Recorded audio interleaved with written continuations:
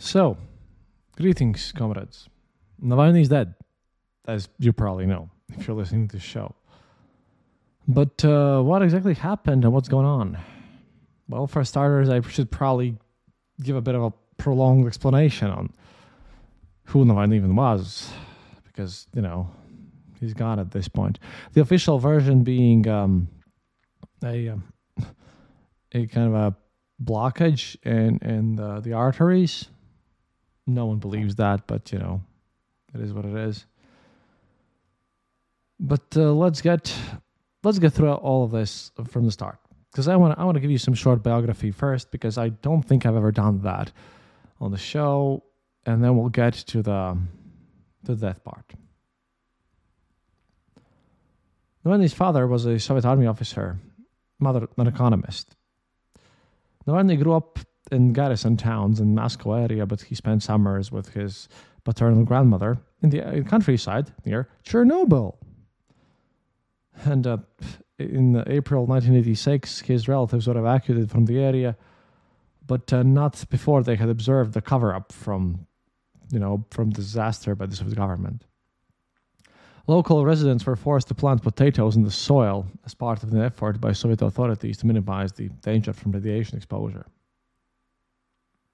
This influenced Navalny as he attended the People's Friendship University of Russia in Moscow, and he graduated with a law degree in 1998. He remained in Moscow to practice law and to continue his studies, and in 2001 he earned an economics degree from the financial university under the government of the Russian Federation. In 2000, while he was still a student, Navalny joined Yabloko, a political party that promoted liberal democracy and market economy. In the early days of Putin's reign, it seemed that opposition groups might hold some sway in the State Duma, but the unification of pro-Putin parties, well, obviously under the banner of United Russia, would stifle all the dissent. Navalny rose to the position of a local leadership in Yabloko, but he was expelled from the party in 2007.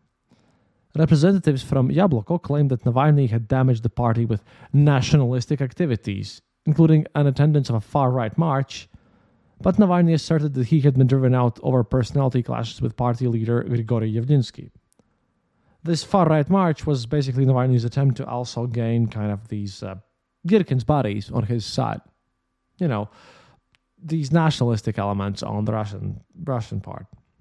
Which is why he's not and never was, kind of a single opinion person.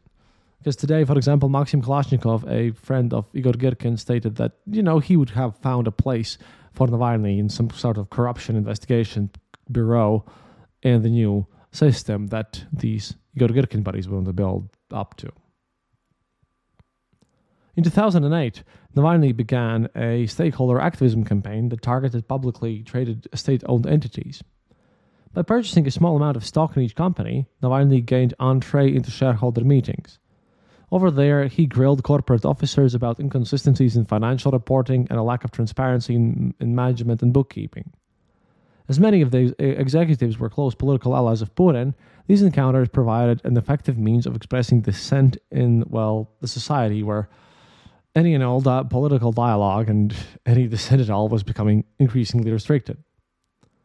Navalny documented his efforts in a blog that became so popular that Russian President Medvedev, who took part in office as just to be the doorstop for Putin, was forced to acknowledge the scale of corruption. According to Medvedev himself, 1 trillion rubles, about $31 billion, was being embezzled annually from the state procurement system. In December 2010, Navalny launched the whistleblowing website Rospil, a Russian abbreviation for Russian saw being a slang for the embezzlement, as in to saw off a piece of a contract. The site publicized cases in which state contracts appear to have been awarded corruptly. Navalny invited visitors to anonymously post details of suspicious government deals and discuss the allegations online. Within 6 months, the site was reportedly getting 1 million visits a month. When Navalny went on to coin the term Party of Crooks and Thieves to describe Putin's United Russia Party, it quickly became the catchphrase of Russian protests.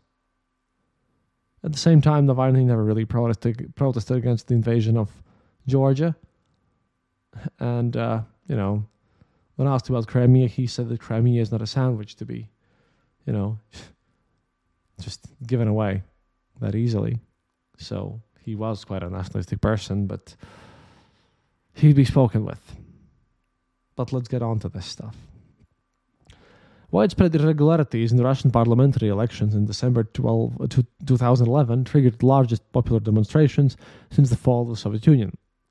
Navalny had exhorted his followers to support any party other than United Russia, and in spite of ample evidence of vote rigging, Putin's party won less than half the vote. Navalny was jailed for 15 days for participating in an unsanctioned protest. It was, obviously just the first one of his encounters with the Russian prison system, as we now know. His rise to prominence didn't go unnoticed in Kremlin, and when Putin returned to power in 2012, he immediately moved to clamp down on dissent. In June, barely a month after the end of Medvedev interregnum, Navalny was one of several opposition figures whose homes were raided by law enforcement authorities, and Navalny was targeted with a criminal investigation on suspicion of corruption, and Putin enacted harsh new penalties for individuals who participated in unauthorized rallies. On July 17, 2013, Navalny declared his candidacy in the Moscow mayoral race. The following day, he was found guilty of embezzlement in a trial that was widely regarded as having been politically motivated, and he was sentenced to 5 years imprisonment. Thousands of protesters promptly filled the streets of Moscow, and the following day, he was unexpectedly freed pending the hearing of his appeal. His release enabled him to pursue his mayoral bid.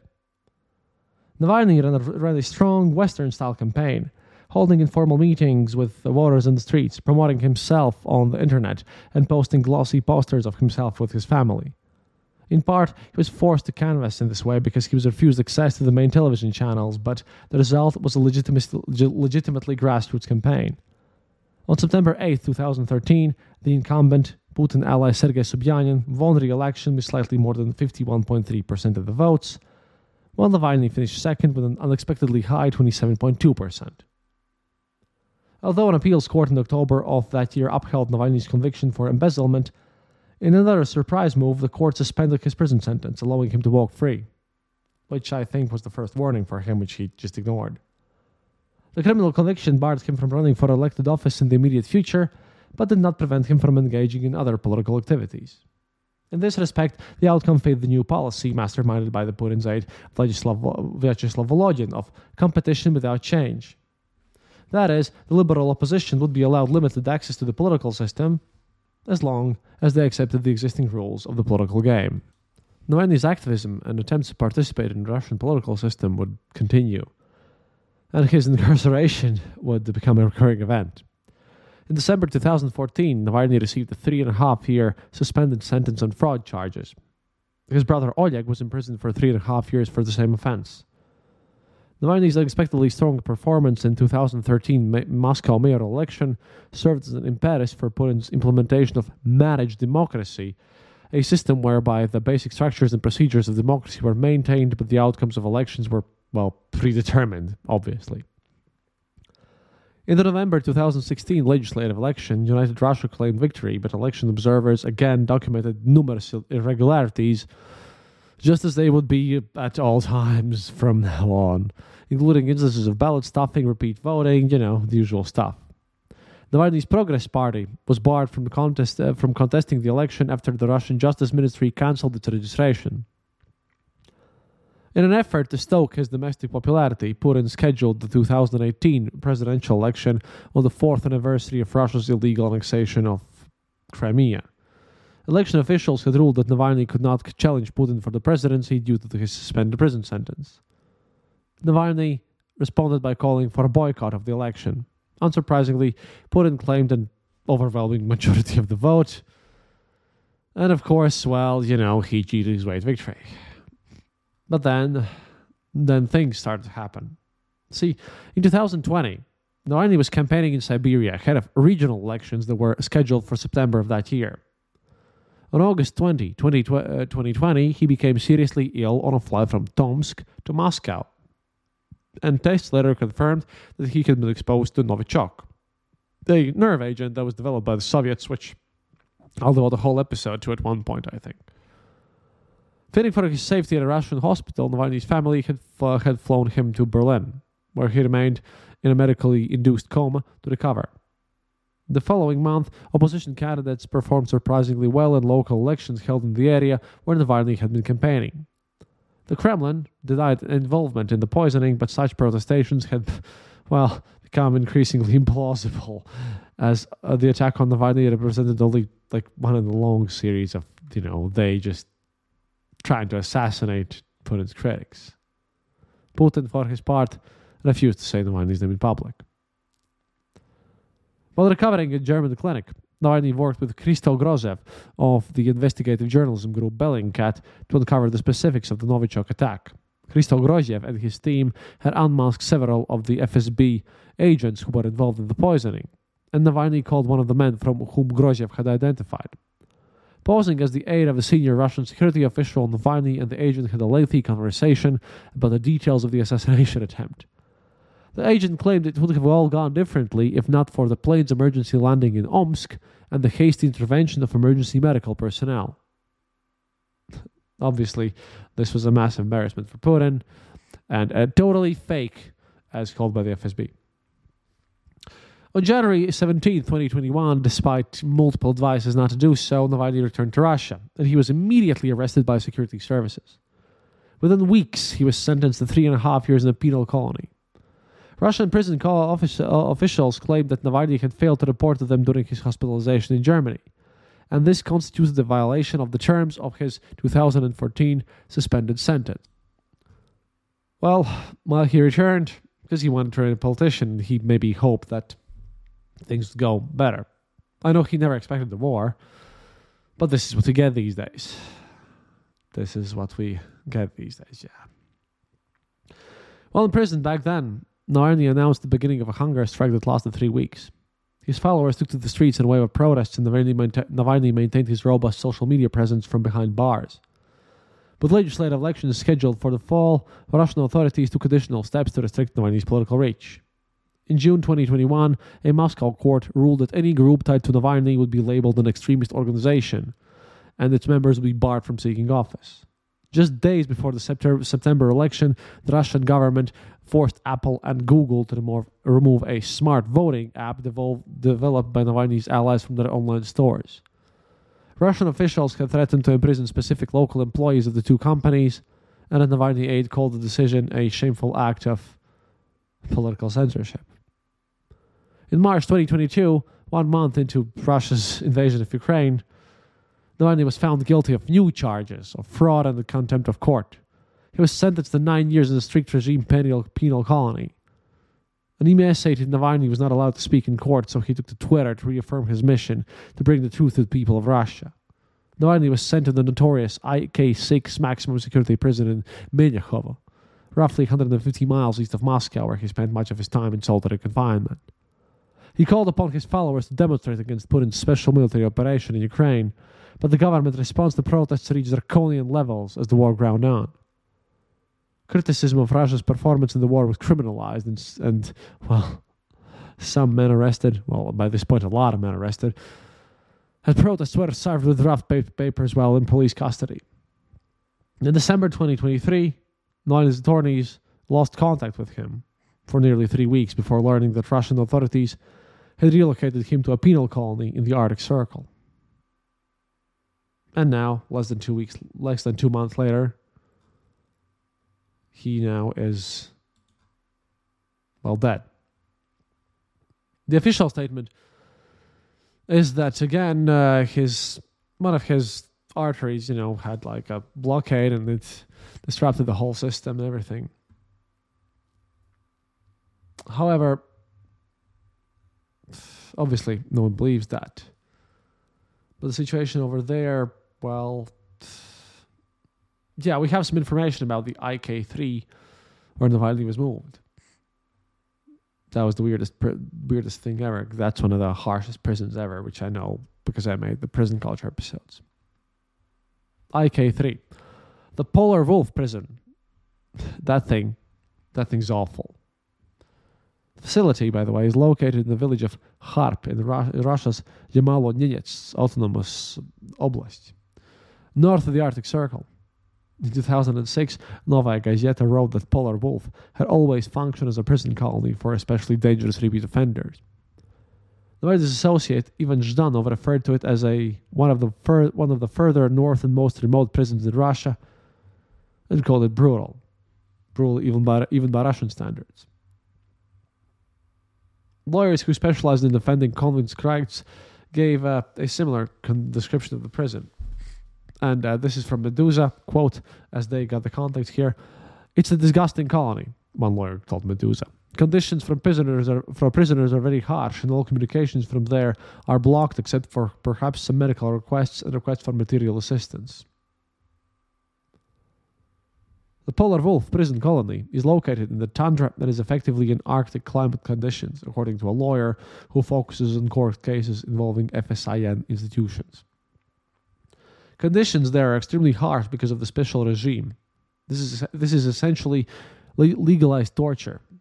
It is also worth noting that last year, the prosecutor of Yamalo-Nenets Autonomous Okrug identified violations of labor protection, fire safety, and sanitary regulations in the Polar Wolf colony. This means detention conditions there are so poor that even the prosecutor's office decided that it was necessary to intervene, despite the fact that prosecutorial oversight at detention facilities is basically an oversight. It's difficult to give a detailed description of medical resources available to prisoners in this IK3, but there's every reason to believe that the situation is extremely bad. A lawyer who works in disputes said that, quote, "If memory serves, the last complaint regarding improper medical care was during the COVID-19 pandemic. But there's a reason to believe that things aren't really so good, knowing how healthcare works in relatively prosperous regions. And specialists, especially ones who work in specialized fields, are unlikely to go to work there." An employee from the Russia Behind Bars Foundation gave an even grimmer description. "As a rule, every time you go to them with a request, you're given a pill for diarrhea. Headache, diarrhea pill. Liver pain, diarrhea pill." And while there have been no official reports of torture at the facility, human rights defenders believe it's practiced. Well, because it's practiced everywhere, to be honest.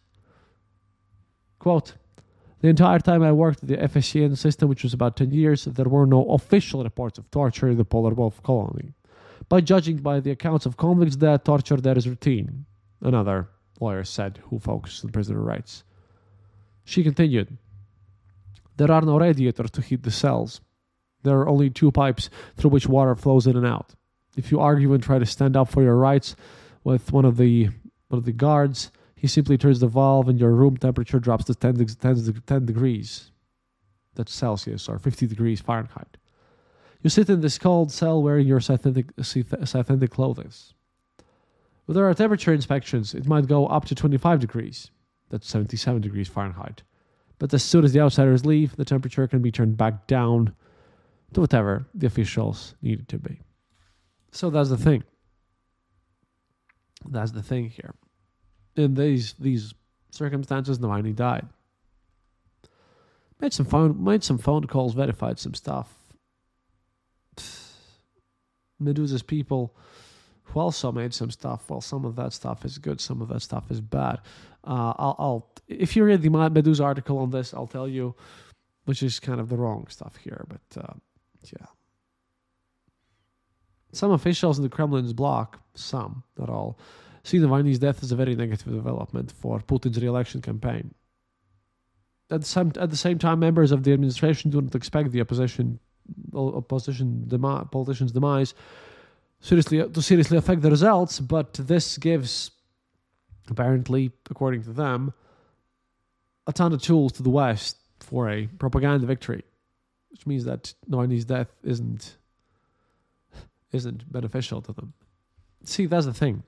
Even when literally everyone believes, and me too, by the way, but that's just one of the versions that Navalny was killed. There are 2 options here that we need to take a look at. Sources, a lot of sources in the Kremlin state that Navalny wasn't purposefully killed, instead attributing his death to very poor prison conditions. Like, this prison was awful already, so I don't know. However, you have to remember that it was Putin who put him there. I think personally that Navalny's death It wasn't a result of poisoning. It wasn't the result of anything like that. It was a result of super poor prison conditions. However, who put him into prison? Who sent him after all these months in solitary confinement to the worst prison in the country? Who did this? It was a slow death, a painful death, but a death nonetheless, and a death by the hands of Putin. Even if it wasn't purposefully done with Novichok or some other things. It was bound to happen one day or another. The biggest issue for Putin is just that it happened before the election. Putin had put Navalny in there for like 9 years more. He expected maybe Navalny to last for, I don't know, a couple of more years. Not now. Because right now was the worst time for Putin to have this death happen. Although, he's definitely responsible for it. But I do not believe any windows or stuff. No, Navalny had been in poor health. It was a poor conditioning issue. Putin was responsible for these conditions, so he's still responsible for murder. But I don't think Putin planned for Navalny to die right now. Because, well, sources in Kremlin and in general, the same guys who talk to Medusa and sometimes to Bellingcat and, to you guys as well. And by you guys, I mean, people who listen to me in important places. Yeah, this is going to have an extremely negative effect in the West, obviously. I mean, Biden's already blamed it on Putin. And he's correct. I mean, maybe not directly, but Putin placed him in the situation, the prison where he knew he would die. But the sources that I have noted that this is especially likely against the backdrop of recent attempts to get through via Tucker Carlson, which was the dumbest interview ever, like the stupidest thing ever. Of course, the sources mentioned that the president is going to be called a bloody dictator and a murderer once again. Well, of course, because he's both. Another source that I called personally said that this would complicate any hypothetical peace talks between Russia and Ukraine, as Western countries might consider it unacceptable to discuss possible terms with Putin in these circumstances. But at the same time, this is going to have less impact on Russia itself than people might think. State propaganda, as some people that I called up said, well, just calm down the rest of these people. There have been already instructions. We know this because the guy who used to run Sputnik, the pro-Russian propaganda media in Lithuania, had given up Latvian media, and he gave out some information. And the state outlets have already been given instructions. Authorities have told them not to mention Navalny's 2020 poisoning under any circumstances, and to describe the deceased as an extremist imprisoned on criminal charges.